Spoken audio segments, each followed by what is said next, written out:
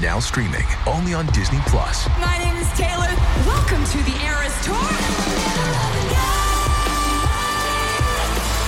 Experience Taylor Swift's record-breaking Eras Tour. Does anyone here know the lyrics? Prove it! Taylor Swift The Eras Tour, Taylor's version, with 4 additional acoustic songs. Now streaming only on Disney+.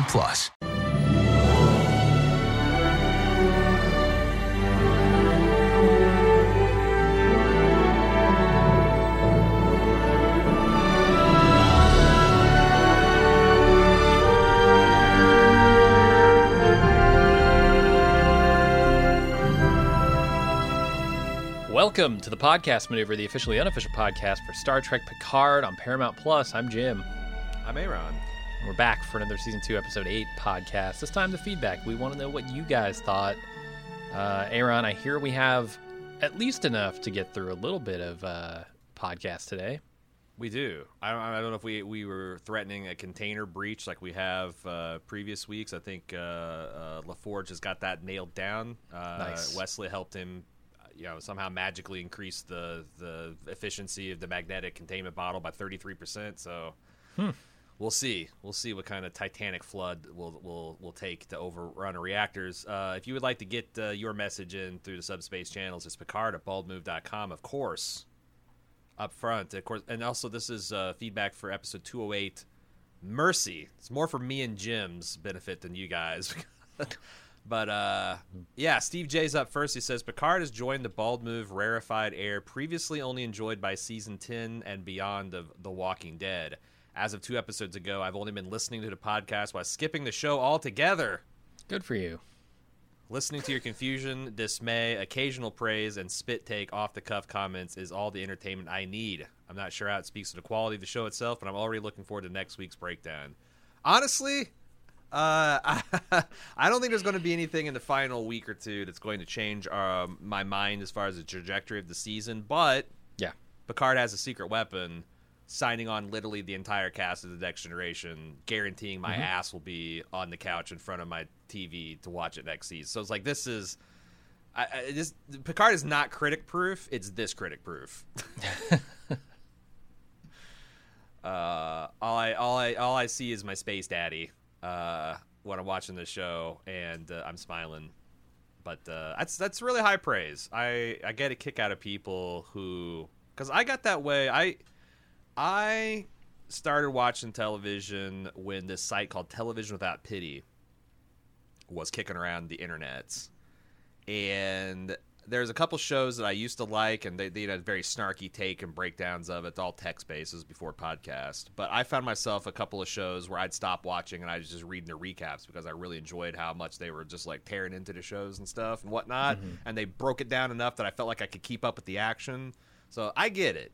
And like I said, I think it's hilarious. So we'll be here for you this season and undoubtedly next one. There are circumstances I could see us not covering it, like if there was like 3 other pulp shows on. Yeah, even then I have to imagine to get like an episode for the season. And just to talk about our thoughts about the way that they brought the characters back and things. It might retreat to off the clock because I can't imagine myself not watching the show. Right. I mean, with all my beloved crew members coming back. But we'll see. We'll see next year whether it's relegated to off the clock or whether it gets full flagship Picard coverage. Matt's up next. Says, I was listening to your review of Picard Season 2, Episode 8, during which you returned a couple times to the point that Rafi's behavior this week is entirely antithetical to being a Starfleet officer. I'd argue this problem is one fundamental to storytelling across all of New Trek properties. Let's exclude Lower Decks from this category. But people keep talking about Lower Decks in hushed tones, Jim. Have you seen any of the Lower Decks? I saw the first episode, and I really liked it. But that was the only thing that was available for free preview, and I would have had to sign up for Paramount Plus, I think, or CBS All Access. I forget what it was at the time, but yeah, I would have had to pay them money to see the rest of it. I'll eventually do that. We'll need the next season premiere. We need to ask for screeners. There you go. Yeah. Starfleet as an organization is 1 part diplomatic corps, 1 part scientific research institution, and 1 part military apparatus. Which is this is true, and they've derived a lot of tension because, like, in universe, the Federation's enemies like to point out the contradictory nature. Oh, you Federation types and Starfleet are all about peace, but you got your photon torpedoes and your fucking well, because you fuckers aren't, right? I mean, right. Yeah, but it mirrors a lot of like the Soviet-U.S. relations, where it's like you're the bad guy, no, you're the bad guy. Well, you do bad stuff sometimes too. Well, you do bad stuff more than It's sure adds a little bit of what's that word? Verisimilitude. Some realism like in the world building. Shouldn't use words if I can't pronounce them, but then I'd have like a 6-word vocabulary. Matt says, I worked in the diplomatic field for several years and in academia on the medical side for nearly a decade. Holy shit, he's got 2 of the fields covered. Enlist and you'll be a Starfleet officer. The nature of these beasts is that they weed out or avoid promoting to higher levels those people whose behaviors are detrimental or distracting from the overall mission of the organization. Starfleet's always presented us as a highly professional organization with exacting standards. On top of that, our particular narrative window into the Star Trek universe has always shown us the best of the best. Yes, characters have flaws and troubles, but the values, culture, and community of the institution of Starfleet always molds them into better human beings. The mission is a priority, and the ultimate members of Starfleet are willingly subservient to that mission. This is true, because like the Enterprise was the flagship of the Federation. Like this is where you all the best of the Starfleet graduating class from the Academy is going to go. Everyone's going to vie for. Although it's also the worst place to go because no one will ever be promoted. Because Picard's never going to leave and Riker's never going to get his own captaincy. And it's also a captain-making factory too, right? Like, I mean, in this case, it's bad, but like you could see if Riker wasn't such a commandophobe, I guess. Yeah, that's the way these him moving on, and work. Then people, turn them into. It's supposed to groom a captain to be an admiral, right. A first officer to be a captain, and like they do that faithfully in like the 2nd season because Worf and Geordi get pretty big upgrades, and kind of like, but then they get into the stasis field of the entire bridge crew. But that's television. Sure. The priority of the storytelling across all new Trek, Matt continues, is the emotional state of the individual, and while I'm certain many people in this fictional Star Trek universe of the future suffer from the emotional struggles and insecurities that are being depicted, these people are not going to be officers in Starfleet, especially when Starfleet is annually battling to save life as we know it. The stakes are pretty high. So if I were writing Picard with these characters, I'd have made Picard's orchard and winery a penal chateau. Picard, in all his wisdom and experience, spends his retirement helping this ragtag bunch of broken souls heal themselves and one another, and many hijinks ensue. The same character with the same flaws, but in a more believable setting, can make for much better storytelling. Best regards, and please keep up the exhausting schedule because I can always consume more. Holy moly. I don't know about a penal colony, but there's something to that because like the thing about the 24th century Federation is, let's say you are traumatized, because I imagine if you have an encounter with the Borg or the Romulan, or you're in one of those outposts that gets destroyed, and you're the sole survivor of a crystalline entity attack, or you just watched half the crew get pulled apart by some gas monster because he wants to know all the ways humans can die, that'd be a hard thing, even with Deanna Troi helping you out, to get through. But this is a future where, like, if you wash out of Starfleet because you're too traumatized, you're fine. Your all your physical and emotional needs will be cared for free. You can go back to Earth, open up a Cajun restaurant, spend time, in some kind of like recovery facility. There's no need. There's no need to keep throwing broken people out into that. And and you probably imagine there'd be no shame either. You serve the Federation, you got burnt, and you get a hero's welcome and try to make you as comfortable as you can. That would have been an interesting thing, that if Picard had some kind of, because he is someone that never got over his Borg trauma. After Starfleet, he ran some kind of reclamation school for ungifted school former for traumatized Starfleet officers. Students. Yeah.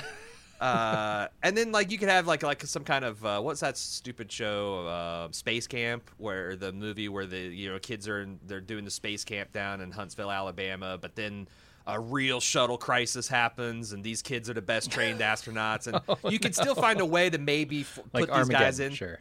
Yeah, or an Armageddon situation. You can find a way to put these people in, to these situations, but having Rafi not just be a Starfleet officer, but she's like a Federation training captain.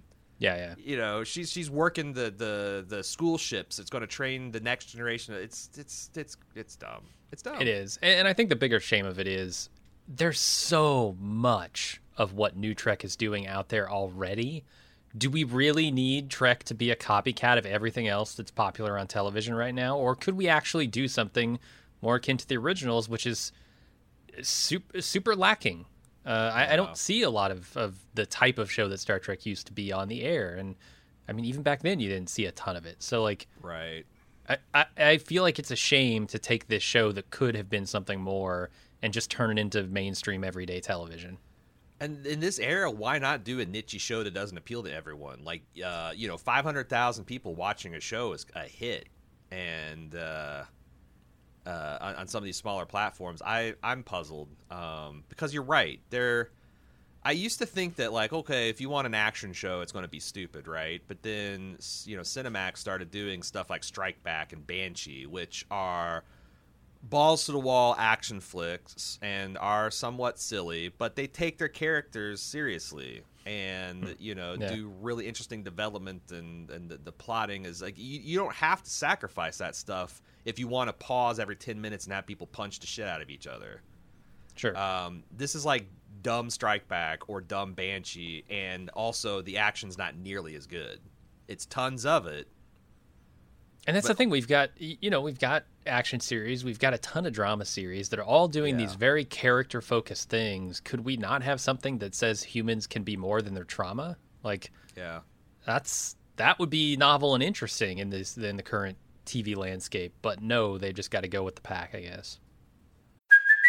Hey, it's Kaylee Cuoco for Priceline. Ready to go to your happy place for a happy price? Well, why didn't you say so? Just download the Priceline app right now and save up to 60% on hotels. So whether it's Cousin Kevin's Kazoo Concert in Kansas City, go Kevin, or Becky's Bachelorette Bash in Bermuda, you never have to miss a trip ever again. So download the Priceline app today. Your savings are waiting. Go to your happy place for a happy price. Go to your happy price, Priceline. Grey's Anatomy, the most iconic binge-worthy drama, is back, along with answers to the biggest cliffhangers. Will Teddy survive? Will Jo and Link finally find happiness together? Meredith returns along with fan faves like Arizona. You can now stream every episode of Grey's ever on Hulu, and new episodes next day. Watch new episodes of Grey's Anatomy Thursdays at 9/8 Central on ABC and stream on Hulu.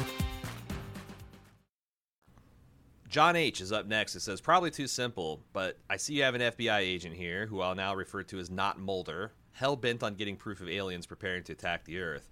One good Picard speech and he's turned around, the aliens are now benign, and he loses his job. Could Not Mulder have been the pivot in the timeline? Without the Picard speech and with alien life discovered in Europa, Not Mulder helps to build up the xenophobic culture that grows into the Confederation. With the Picard speech and findings on Europa, the consciousness of Earth expands into a future which leads to the Federation.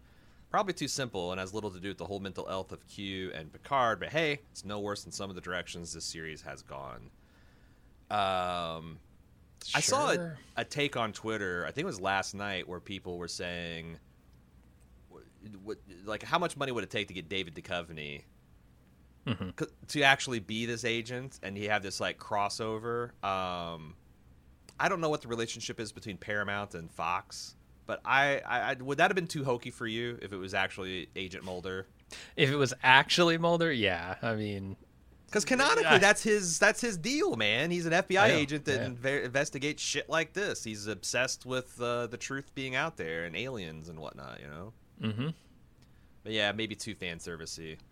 I do like this idea that, like, instead of Picard giving this speech and everything's kumbaya, that like a scenario that would fuel this FBI agent's paranoia. making him feel like he was manipulated. Now you've got alien life, and now it sets humanity on this very militaristic, xenophobic arc. That would be cool. I don't know. What do you think? Do you think that's going to be the linchpin, Jim? No, it's just not the story they're telling. Still going to be something involving Renee and Picard in a way that I don't quite see yet. And there's only 2 episodes to go, so yeah, we'll see. We'll see if they can bring the separated saucer section down to a soft landing on the planet below. Yeah, that or the harder thing, just to reassemble it in space manually. The manual docking process. Oh my God, it's never been attempted before. Right. Paul says, maybe I'm missing something obvious, but why doesn't 7 of 9 have her Borg implants? I get that the crew has snapped or is transported or sent to an alternate timeline, but why doesn't everyone else? Doesn't everyone else have their standard universe body? Picard apparently does. Why would 7 of 9 be the only one to wake up in an alt body? Anyway, thanks for your awesome coverage. At this point, I'm mostly watching to hear you two crack me up with the review. Well, thank you, Paul. Again, high praise. You got a take on that, Jim? Why doesn't 7 have her implants, even though Picard has his all metal, full that's metal the alchemy stumper, body? Right? Like the fact that he didn't get his normal human body that he would have had in the timeline that they came from, but she does. Yeah, it doesn't make any sense actually. Now that I'm thinking about it, I don't think they've. And then they might have thrown a sentence or two in episode 1 or 2 or 3 that kind of explains this. But the way I think I could massage it is that the Soons are dominant in this militaristic Confederation timeline, and that Picard would likely have been shot to hell and just body ruined by all of his martial exploits. So, you know, rather than Soon being like this clandestine lab, this is just something that anyone can get. Full cybernetic replacement, and Picard, the dictator Picard, whatever the hell is the first warlord Picard, got really fucked up in his fights against everybody, and he's had a full cybernetic replacement. But it pretty stretches the.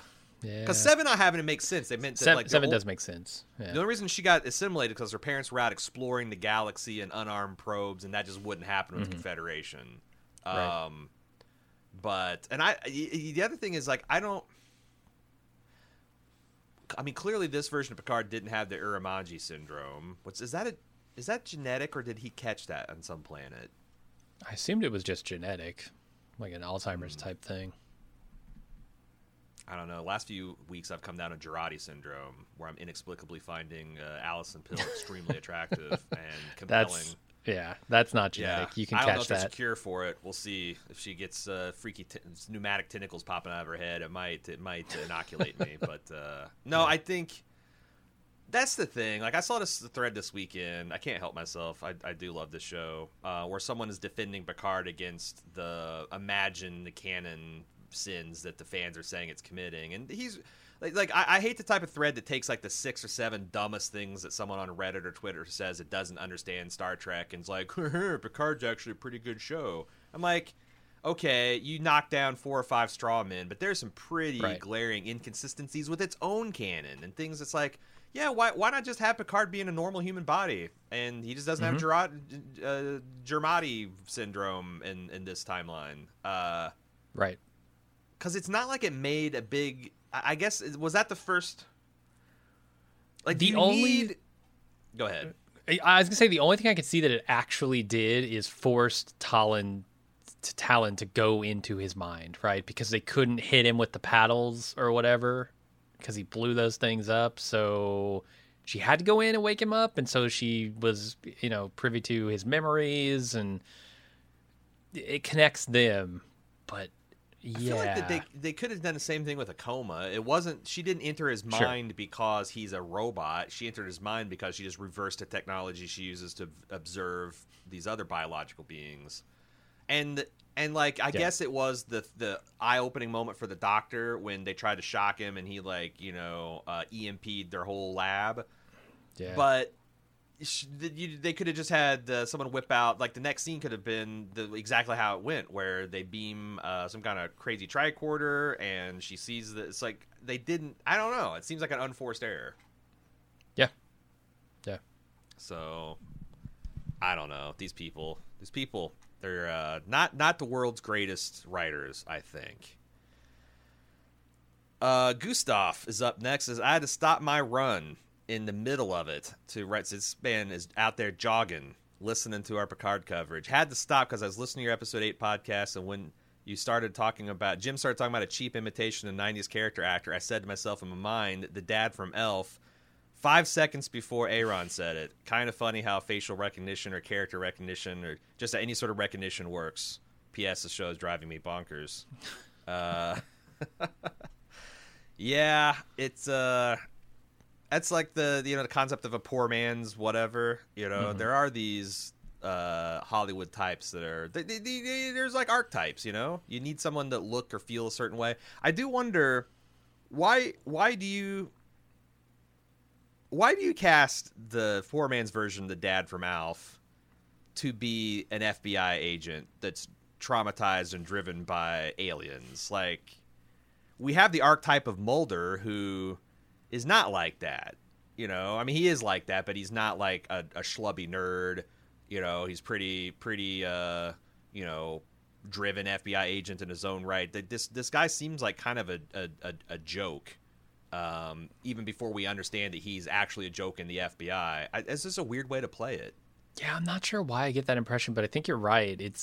It might have to do something with this guy wearing like a 1990s fitting suit in the year 2024 that I feel like just gives him an impression of being less than serious, but I don't know.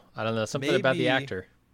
Maybe they're like, we need a guy who's weak-minded and able to be ran around by aliens. And, the dad from Alf could barely keep Alf from eating the family cat. It was a weekly struggle. It was like he's just this white knuckle in this alien situation. So like that's the same kind of energy we want to manifest in this character. Get me the poor man's version of the dad from Alf. But that's a stupid choice. That's not a cool way to go, show. And we need a man who can be convinced in a single conversation with a robot captain from the future to abandon his entire career. That's what we also need.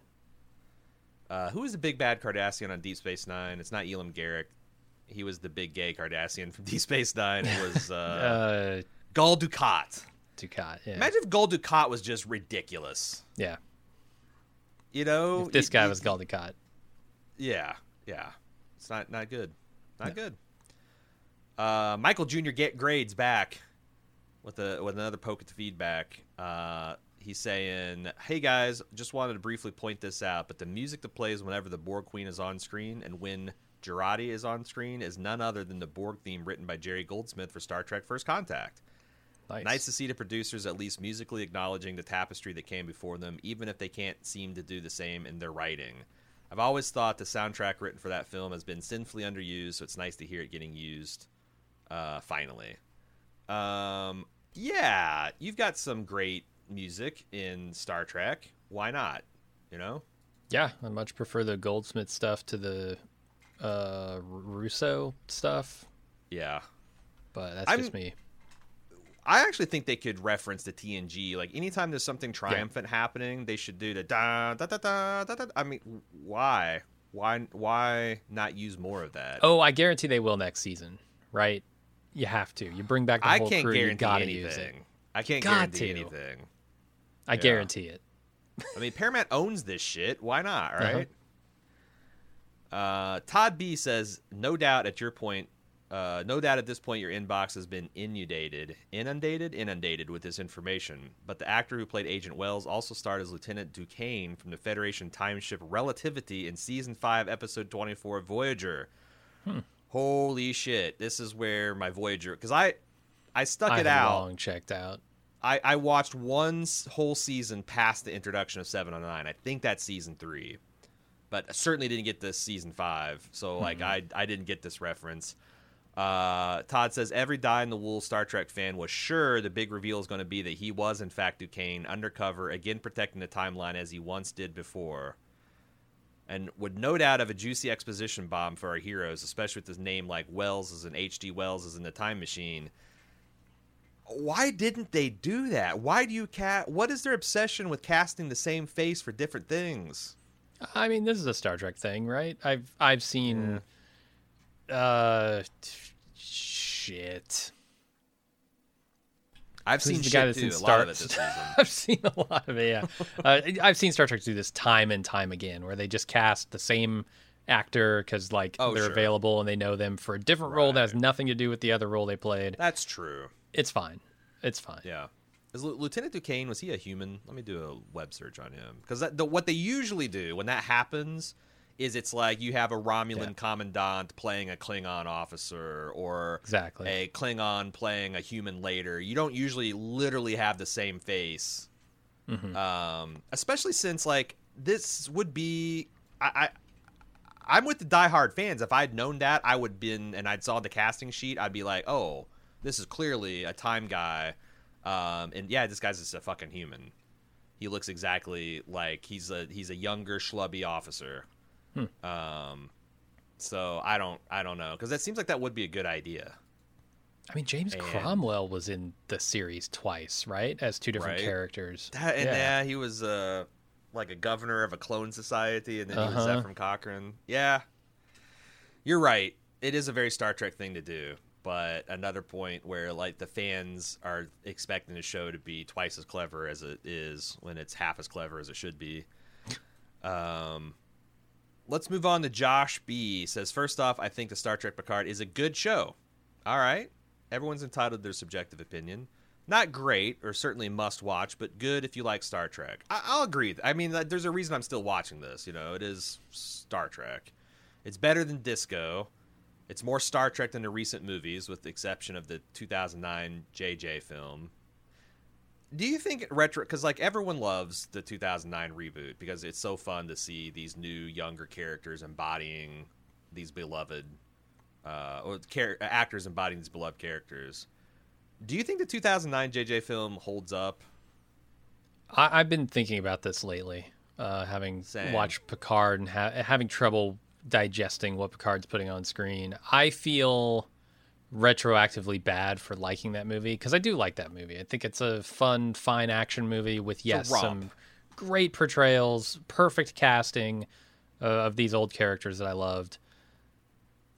I feel bad for liking that movie because I think it gave license for them to do what they have done to Trek in the last decade, which is just kind of shit all over what Trek was, in favor of becoming this action thing, in favor of mass appeal. And I kind of hate that it's become that, and I feel like I contributed to it by liking what they did in Star Trek. That's a problem with the movies altogether, because it's hard to do a motion picture version of Star Trek, because even Star Trek has its action episodes. There would be totally, the ones that are really pulse pounding, exciting. Like Best of Both Worlds. Where a mock time where Spock and Kirk are going to gladiator fight over raging Vulcan hormones, shit like that. Mm-hmm. And the movies tend to, when you make a 2-hour-long Star Trek movie that embodies the soul of Star Trek, you get something like the motion picture, which we just talked about on lunch last week, dubbed the motionless picture. And it's slow, and it's not to everyone's taste. The movies tend to always kind of emphasize the action because, you got 2 hours, you need to bring in people who aren't familiar with Star Trek, you action it up. It feels like instead of the shows influencing the movies started influencing the show.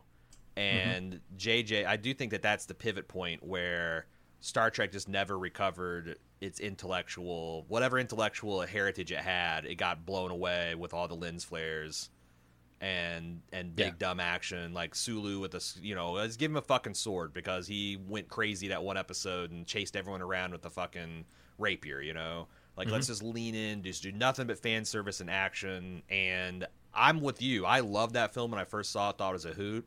But now we just resaw it during 2 years ago during our 24-hour Trek marathon. Right. And I remember thinking, God, I see all of what's wrong with modern Trek embodied in this film. And it was so good and so fun, I didn't see it. Josh, I'm sorry. I didn't see you over there. Me and Jim just started talking about Star Trek for 5 minutes and forgot all about that you had an email you sent. Josh says, I have a headcanon theory that I wish could have been part of this season. Picard, a 100-year-old man, has had traumatic childhood memories. Due to his age, his memories obviously would have faded and twisted over the years. Heck, I'm 35 and have vague memories of my childhood. Now he gets this robot body that can recall perfectly what happened in his childhood. Maybe Picard himself cannot recall, but it's now accessible in his new golem mind. Now his memories and his robot brain are in direct conflict and having to reconcile by facing the events like what happened in the previous episode. It would help with the fact that it hasn't been an issue before in Picard's character development. What say you fellas? That's not my understanding of how memory really works, but you could probably get away with it. Sure. I think that is a smart idea because, our human brains, the neurons, like you can have these long dormant memories and you smell a smell and suddenly like you had never thought about this memory and now it's coming back in full color and sound, right? Whereas if you have, I'm presuming a positronic brain doesn't have concepts like weakened synapses or I feel like that Picard might have perfect recollection of everything that he actually remembered in a robot body, and that would have been an interesting thing for them to explore in this first episode or two, because he's like commandant of the Federation and of Starfleet Academy, and if Jurati were a better character and they have a quiet scene where he's like, I just one of these side effects of my positronic brain is I'm recalling all these things that I haven't ever processed as a fully human and they could have set that up as that tension, and even then that could have brought Q. Q could have sensed into space time that Picard's going through this difficulty of experiencing some new phase of his existence, and he's simpatico with Picard, and he's going through some kind of thing that he's...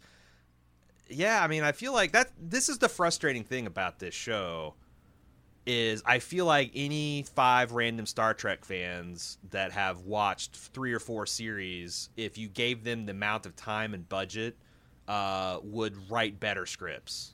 Or if you just want to have the Akiva and whatever Shaban machine write the scripts, have those same 5 people just look over those scripts and give them some notes. But for whatever reason, none of this stuff is happening, and no one even questions it. It's just, Picard's always been, just white-knuckling childhood trauma, Yeah, I do wonder what the stats have been like, the engagement stats, and we'll never know because Paramount Plus isn't obliged to release any of that stuff, and Nielsen's not going to get their hands on it. But yeah, I do wonder if they've seen a dip because of that in their stats, or if people are still watching even greater numbers. Who knows? You hear Q's coming back, you might have roped a lot of people in, and season 3 they come back with more actors from the original, and I don't know. I mean, it's a big clear, part. It's clearly working for him. John Lancey is a big part of roping me in, because I don't think that I can't remember at the end of last season where we were guaranteed we're going to come back for season 2 of Picard, because I'm like, that's season 2, it's a new writing room. I wasn't fully aware that this was literally the same. This is like the Zack Snyder problem, where you throw the keys to the kingdom to some person who seems keen to have them, and then you just have no ability to ever reflect on that decision. Are these the people? People that did Disco, are what we're getting out of Disco? Is that what we want to get out of Picard? Do we want to have a different creative team? And they're doing, I guess, everything but the lower decks, I'm assuming. This is the big reason why everyone's asking, are you excited about Strange New Worlds or whatever it is? And I'm not. I'm going to check it out, but I think it's going to be the exact same shit. You're going to have an episode or 2 that goes through the motions and does the fan service and oohs and ahs over the Enterprise and the captain, and you're like, this is giving me the Star Trek feels, and then it's just going to turn stupid. Yeah, we'll see. He says, P.S. Lower Decks is considered canon and is the best of the new Trek by far. Lots of voice cameos, takes place after Nemesis and after Voyager gets home. So I guess, Lower Decks is canon. Crazy. Wow. Yeah, I wouldn't have guessed. Did you Are you aware that the old series had an animated show? Uh-huh. Okay, because that was always considered canon too, but it's not like Really? And it's not like a cartoon in the sense of Lower Decks. Like this was a very realistically animated, for the time, interesting stories. Like it wasn't like a Saturday morning Star Trek. It feels like Star Trek, but I thought Lower Decks, since it's kind of satirical, they would just say, "Oh, that's just not canon." But guess not. Zulima O is batting cleanup for us here. She's the final one into the fray. Hey guys, first time writing but a long time listener. Well, it's good to hear from you, Zulima. I just finished watching the latest Picard, and the thing that bothers me, even from previous episodes, is people being afraid of pointy ears. Was the FBI guy afraid of the Vulcans because of pointy ears? The Watcher talked about having to hide her ears too. Even if this universe never had a Star Trek show with Vulcans, they have to have fairies and wizards. I'm positive a few people in that universe modified their ears to be pointy like people do now. What do you guys think? Do you think pointy ears aren't the thing in that universe's stories lore? Live long and prosper. I've always thought it's kind of weird how there's this obsession with hiding Spock's ears. Because if you saw someone with pointy ears on Earth right now, would you be like, oh my god, aliens walk among us? No, but it would certainly draw attention. I did some research, and because there's something in the back of my mind tickled me about there's like a birth defect that gives people these pointy ears, and I looked it up, and according to Wikipedia, there's a condition called Stahl's ear, which is informally known as elf ear, and it's a birth deformity present, or it's a birth defect that can be corrected cosmetically, because of course, it's also called Spock's ears. And the results in an ear that's pointy on the outside. It actually comes to a small point. So, like, on Earth, we have humans born with pointy ears. We have people wearing costumes, like Zulima here mentions, that have pointy ears. It's one thing, like, I guess Data. Data's the one that's the biggest problem because, like, well, maybe he's albino, but he's also got literally gold eyes. It's like a green tint of skin too. It's not just white.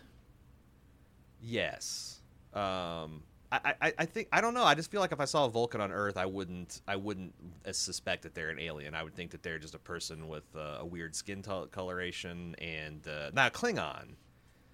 You saw a Klingon, totally. You'd be like, but even then, it's like, people have some crazy shit. And I guess in the 21st century, if I saw someone with like walk in like Worf, I'd just be like, man, that's like got some kind of elephant man type thing going on. And I'm not going to draw attention to it, make him feel bad about it. Jesus Christ, he's got no control over how fucked up his forehead is. But like everyone's like, oh my God, it's aliens. How alien would it have to be? Like Alien from Alien? I think like, who's the first officer in Disco?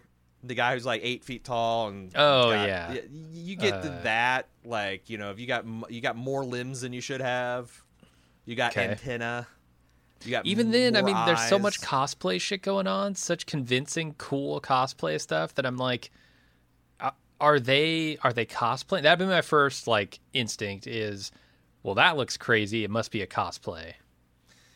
Yeah, is there not like if since it seems like it's something that every Starfleet officer goes through once in their life. They're going to find themselves back in the 20th century. There should be some training in the Federation about, like, here's the thing about the 20th and 21st century. They're all rubes. And there's this thing called Hollywood. And people are walking around. So if you ever find yourself walking around in a backlot set in Hollywood, because that tends to be where we go, just say it's you're working a shoot. And everybody's like, cool. They'll want your autograph. They won't even know who you are. They'll want your autograph. Everything will be cool. Yeah. But no, we always have to get a bowler hat to tuck down over Spock's ears or tie a hippie headband. Something that draws even more attention to it, right? Right. I think I would have to actually watch them come down from space. Like, I would have to see a light in the sky, get closer and closer and closer, and then land in front of me, and then step out of a ship. Right. For me to go, that's definitely an alien. Yeah. Especially because, like, in the voyage home, like, Spock walking around in his Vulcan robes and a headband, that is way more attention. Like that's like from 3 blocks down, you're like, who the fuck is this cult guy? I want to cross the street because he's going to try to get me into his cult. Whereas if you just had his Spock ears, you'd have to be like, 10, 20 feet away before you'd even detect that there's something wrong with him. Or just put on a big pair of Bose or something, right? Like just headphones. Oh, yeah. Yeah. Not like ribbons, no. Yeah, so I was like, I don't think that does accentuate the problem. This guy's got No. I didn't even notice his ears, but he's got Bose around him. Oh, my God. Headphones, just some big-ass cans. Big ass cans. So that'll do it. On that note, this brings to an end our feedback episode of Picard. We got 2 more episodes left. One will be dropping very shortly. We'll have full coverage of episode 9, Hide and Seek, out very soon. If you'd like to send us some feedback, our subspace frequencies are open. Picard@baldmove.com. Please send us an email. We'll talk about it next week. Thanks for everybody listening, even the ones that aren't watching. We got a powerful alien called the Watcher, and we got powerful listeners just called the listeners that aren't watching. So there's some interesting symmetry there. You guys are the ones that watch the Watcher. You listen to her, and that's how you defeat her watching. It's a paper rock scissors Spock lizard Vulcan thing. Picard@baldmove.com. We'll see you in a couple days for the next episode. Until then, I'm Aaron. And I'm Jim. See ya.